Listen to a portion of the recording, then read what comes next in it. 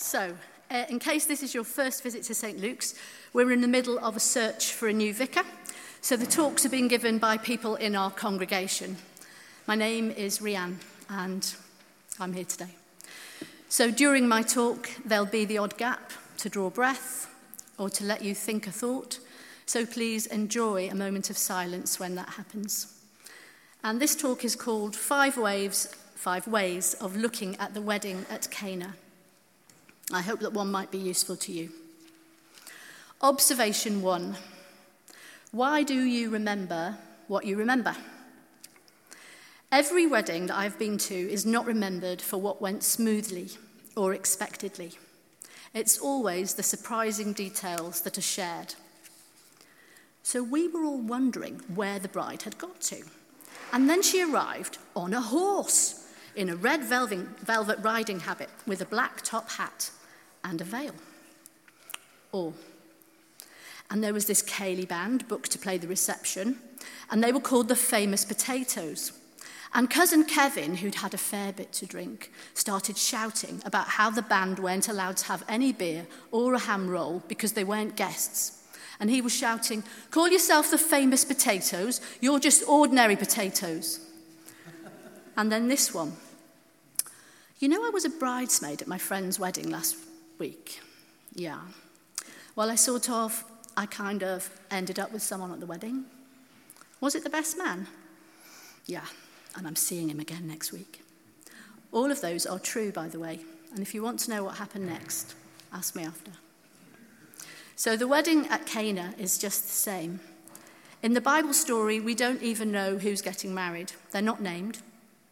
But it was probably someone Jesus knew quite well, as his whole family was there, and his mother did help out with the catering arrangements. Instead, the wedding is remembered for how suddenly, halfway through, these massive jars of really great wine arrived from nowhere, and how odd it was to be given the best wine when everyone had been partying for quite a while.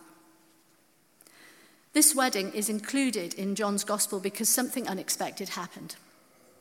Because I bet Jesus went to quite a few weddings, but we don't know anything about those, just the one at Cana. The Gospel writer uses the unexpected to draw us into following the later teachings of Jesus. The miracles are the standout moments, the headlines that hook us into wanting to hear more. I bet those wedding guests would have been just the same as us. And apparently, it was Mary's lad who organised the wine thing. One of the servants swore blind that 1 minute it was water and the next, poof, wine. And not any old wine, really, really good stuff, like something a king would have in his cellar. Anyway, Jesus is wandering around the countryside and giving talks, apparently. So I thought I might go along, see if there's any more wine. Seriously, though, he does sound like an interesting chap. Observation 2. Being rude to your mother. The conversation between Jesus and his mother in the Bible reading goes like this. When the wine ran out, the mother of Jesus said to him, "They have no wine." And Jesus said to her, "Woman, what does this have to do with me? My hour has not yet come." His mother said to the servants, "Do whatever he tells you." Jesus wouldn't talk to Mary so rudely, would he? The translations don't help us understand the conversation properly. Woman didn't mean then what it does now if you use it to address someone. Woman, what does this have to do with me? Should more likely be translated as mom. It's not my place to get involved. Jesus is being respectful. And also I think he's telling his mother he's not ready to go public with his miracles yet.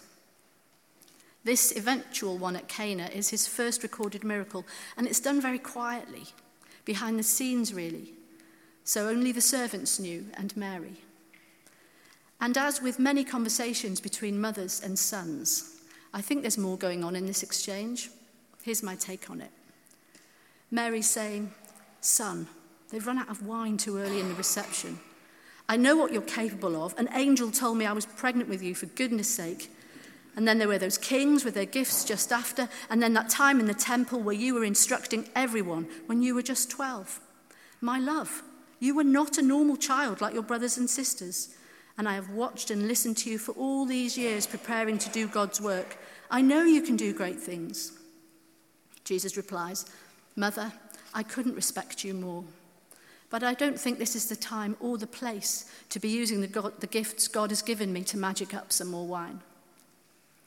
Mary, though, has a word with the servants, just in case he decides to respond to her gentle nudging. And she doesn't promise anything to them either. There's no "stand well back, my son's about to do something pretty amazing right here." Meanwhile, Jesus is thinking, "I suppose I could have a go. They're very old mates after all. They haven't got much money, and people will judge them so harshly if the wine runs out. And I did just ship up with some extra guests, and Mum is only trying to help. Maybe if I did it quietly, nothing showy, just kind of sorted it out. And I do like a good wedding and a good party." And then notice Jesus doesn't take the credit. The master of ceremonies asks the bridegroom why he saved the good wine till now. It's not usually the way things are done. And Jesus does not step up and claim the miracle. Nothing is said about how it happened. So Jesus doesn't change the water into excellent wine to impress the wedding guests, but in response to his mother's statement, "They have no wine." Mary doesn't ask him directly to do anything. I think he loved her a great deal, and he did his first miracle in part to please her and save the wedding feast. And we are told the Son of God became one of us after all. And with that humanity usually goes empathy and immeasurable love for our friends and our family.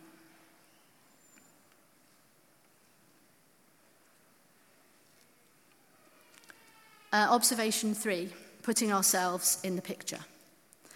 The painting alongside me is called The Marriage at Cana and is by a British artist, Winifred Knights. She painted in Italy, where she was studying in 1923. She's not well known, and neither is the painting. It was exhibited and then stored in the cellars at the Tate. After that, it hung in an inaccessible corridor in a London office. Then it was offered to a couple of British galleries who wouldn't take it, as it was too big, before finally being accepted gratefully, we're told, by a Kiwi for their national collection. And now it hangs in the Te Papa Museum in Wellington, New Zealand. The artist died at 47 of a brain tumour, and this is one of relatively few works that she painted. And each took a long time because of their size and her painstaking approach, coupled with the demands of her family life and the interruption of the Second World War. I love the calm watchfulness, the muted colours, and then the pops of pink watermelon. Knights used fellow artists as models for the guest. There's her future husband in the white shirt, and that's her third on the left. There's a breastfeeding mother there just getting on with it too. Jesus is in simple robes, while those who look on are in contemporary outfits. Clothes were really important to Winifred Knights. She sketched designs and planned outfits with great care. Here's her description of going to a party. "I wore a truly gigantic hat, a straw peasant's one that I bought in Florence, my purple hanky tied around my head first, and a blue flimsy bodice, and Nixon's black corduroy trousers pulled in at the ankles, and cream silk stockings and black sandals. The hat was the best part, though. It was ripping to dance in the hat, but it was a bit of a job to manage. I couldn't get through the door frontways in it." In her painting, she uses the colours and the clothes to place Jesus in the middle of where she was living, in the middle of her world and who she was. A calm and ordered Italian garden, with all her friends around her, wearing cardigans, rolled up shirt sleeves, and nibbling watermelon. The picture is packed with the details of her life, but everything looks towards Jesus. Winifred Knights invites us to update the surroundings, but to turn towards the miracle. If there was a painting of Jesus attending a wedding you were at, what would it look like? Would you notice that something special was going on? Or like the original wedding guests, would you find out only afterwards, if at all?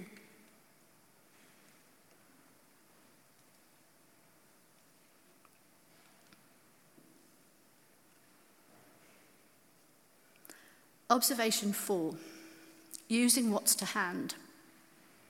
The Bible story says Jesus asked the servants to fill up to the brim 6 large stone water jars. That would have been about 120 and 180 gallons of liquid. The jars would have held water routinely used for washing before eating, according to Jewish law. There's been quite a bit written about the symbolism of this, of how Jesus is making a point of using jars that were part of this Jewish purification ritual. Very little has been written about how maybe Jesus was also an eminently practical man, and having been trained as a carpenter, was used to seeing the possibilities of one thing being made to serve another purpose. One person's felled tree is another person's table and chairs. One boy's small lunch could end up feeding 5,000. One set of water purification jars could be the perfect thing to contain enough wine for the whole village to feast like royalty. Sometimes there are possibilities in places we previously might not have considered. Perhaps it's only us who can see the possibilities, and only us who can realize them.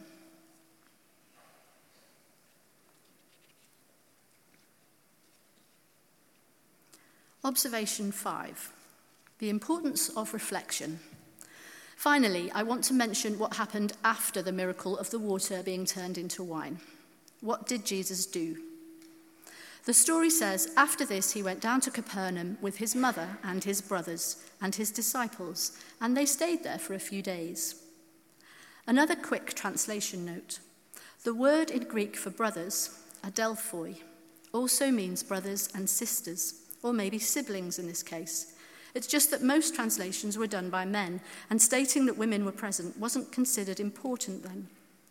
I'm keen on reintroducing those overlooked women back into the Bible stories, so let's assume that after the wedding, Jesus went off with his whole family and his disciples for a bit of rest and reflection. You know how you do after a big family get-together. Every bit of the event is gone over, redescribed, relived. I imagine there men and women all sitting and talking together about the wedding. Did you see what the bride had on? Oh my word. I would never have put those colours together, but she looked amazing. And what was cousin Kevin thinking about, going on and on at the table player, telling him he couldn't have any wine as he was only being paid to play and not to drink? And as for you, Nathaniel, I saw you sneaking off with the bridesmaid. You'll be next. Mark my words. No one will remember any of that, though, Jesus, will they? Because of you and the flipping wine thing. Well, Mum kind of hinted, so I thought I'd help out. But while we're all sitting here, let me tell you what I think God wants us to do. So I'll leave you with the observation that the story of Jesus' ministry is peppered with him seeking calm after events, making time to reflect with his close friends, withdrawing from the crowds with them, eating, drinking, and teaching through his conversations. He doesn't really hurl from one thing to another. It's important to take a breather with those we love, to make time to reflect on the moments that feel significance, to search for meaning and for purpose. So it's January 2019. What will we all remember of this year? How useful will we have been to our families, our friends, our communities, our world? What would a picture painted of some of our most meaningful moments look like? Will we see the miracles when they happen?